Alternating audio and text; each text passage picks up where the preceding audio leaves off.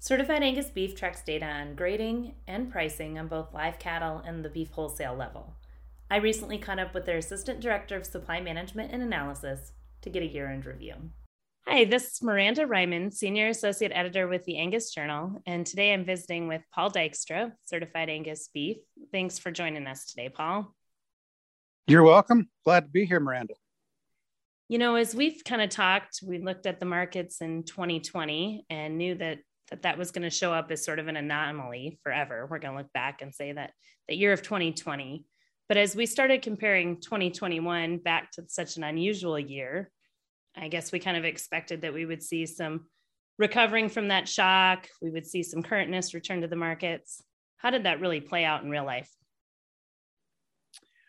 Well, the 2020 marketing year certainly will stand alone in that the shock waves that were felt from the onset of the pandemic were tremendous, and they were felt immediately once things took a hold, particularly in our packing and feeding sectors in the spring. So that is certainly going to be the year where all of the charts were certainly off of reality. But then in 21, we really did think that we could shake much of the lack of currentness in the fed cattle sector and get packing plants working more efficiently. And by and large, that's true. But the market was still hindered throughout the year by a slower pace of packer throughput. We couldn't achieve what the market demand was for cattle being processed. And we continued throughout the year to see cattle on feed for longer days than a normal year. The head count that were being fed 150 plus days remained elevated, although it did come down mid to late summer, but then late in the fourth quarter, it was back up again. So we couldn't quite shake the issues that were kind of plaguing the fed cattle trade even late into the year. Not entirely.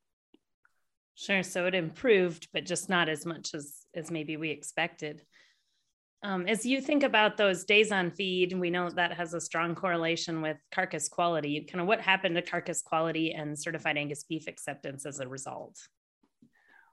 Well, if we look across the calendar years, the last two specifically, and we just look at the averages for the year, carcass quality remained unchanged for the entire calendar year. Now we know there were peaks and troughs in terms of cattle harvest numbers, particularly in 2020, less, or I should say fewer undulations in 21, but the net result for 20 and 21 was a very sideways move into the most recent period in terms of carcass quality.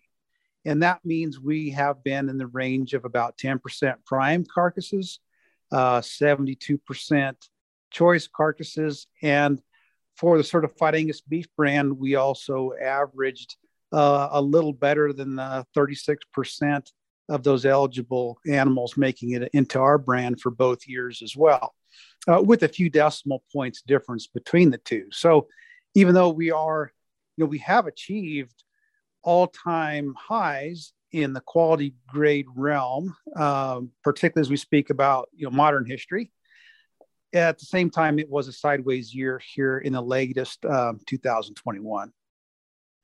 What have you expected, given that, we said a lot of times that an unintended consequence of kind of the pandemic disruption was this really rich quality grade? Would have we expected that to be a drop off perhaps into 21 and we didn't see that? Yes, I think so. We would have predicted that probably late in 2020, that the following year may see the trends decline a bit, because we just felt like that after we got through the first quarter of 21, that fed cattle supplies would be cleaned up and fewer market ready cattle would be on the show lists on a weekly basis from there forward compared to the year prior.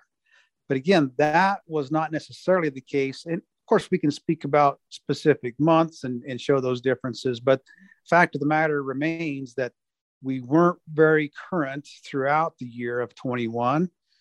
And as a result, we kind of held higher these quality grade trends and certified Angus beef acceptance, even though we essentially been building into this trend for 15 years now. So it shouldn't have been a surprise that we were that high, but these unintended consequences that you point out really pushed us a bit higher in terms of carcass weights, days on feed, total body back fat thickness.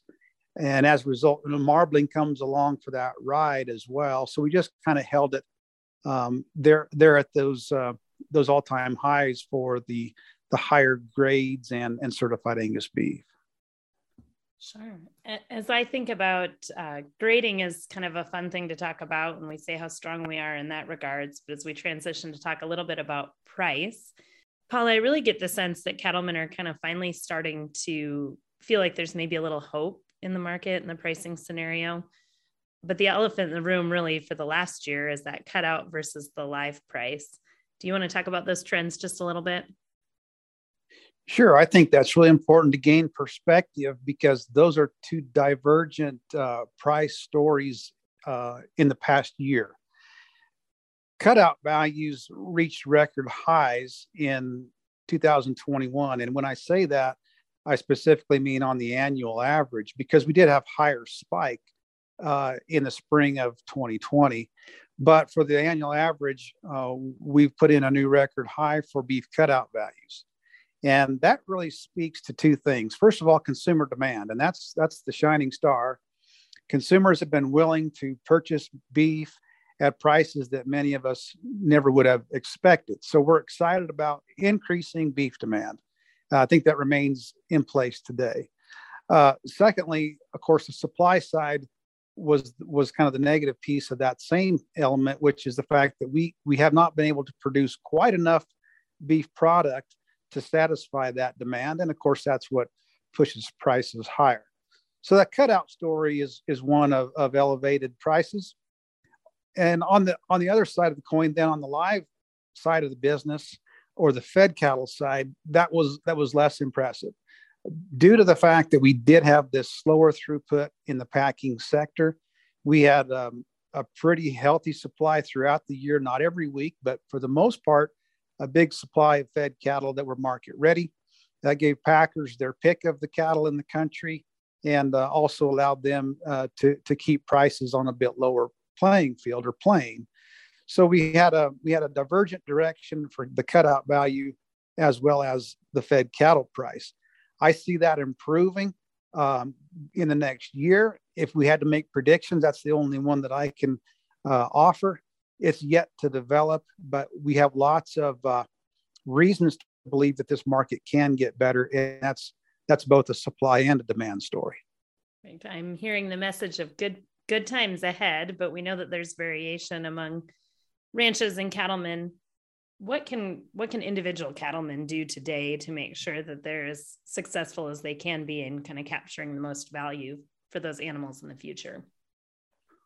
Well, the first fundamental piece of the story would be to have as many animals around you as you can to sell. If your outlook is optimistic, then that would be the first piece of the recipe. Secondly, I think so many folks participating in the production sector are doing a lot of things right, and let's recognize that. Better genetics in terms of cattle that work at each sector, from ranch to feedlot and then hanging on the rail. There are a lot of cattle that are really ringing the bell and doing things more correctly than ever before. So stay the course for those folks that have made these improvements in genetics and management. And those that haven't, I hope can take something away from what we see in the markets today, which is wider spreads for carcass quality. Those spreads have come through on the fed cattle pricing when we're looking at value-based carcass sales between feeder and packer. There's no reason to expect those to necessarily dissipate. I don't see a signal in the market today that would suggest that they should adjust much lower. So I'd say continue to keep an eye on end product merit. Keep an eye on process verification if it fits for your operation, where perhaps there are some additional management aspects that you can verify through a third party that fit the marketplace, whether it be domestic or export. Those things I don't think will be going away in the near future either. As a matter of fact, what we see on the export front, I would recommend that they may become even more important and available premiums to more people, although that's certainly a fluid situation depending on how exports are going. Well, those are some great concrete tips. If folks want to get a hold of Paul, you can find his contact information at cabcattle.com. And of course, if you want more market commentary like this, subscribe to the CAB Insider, which Paul authors from his home office right there in Chapel. So thank you, Paul, for taking the time to visit. My pleasure, and thank you. For in-depth news on everything that affects the Angus business, subscribe to the Angus Journal today. Visit angusjournal.net for details.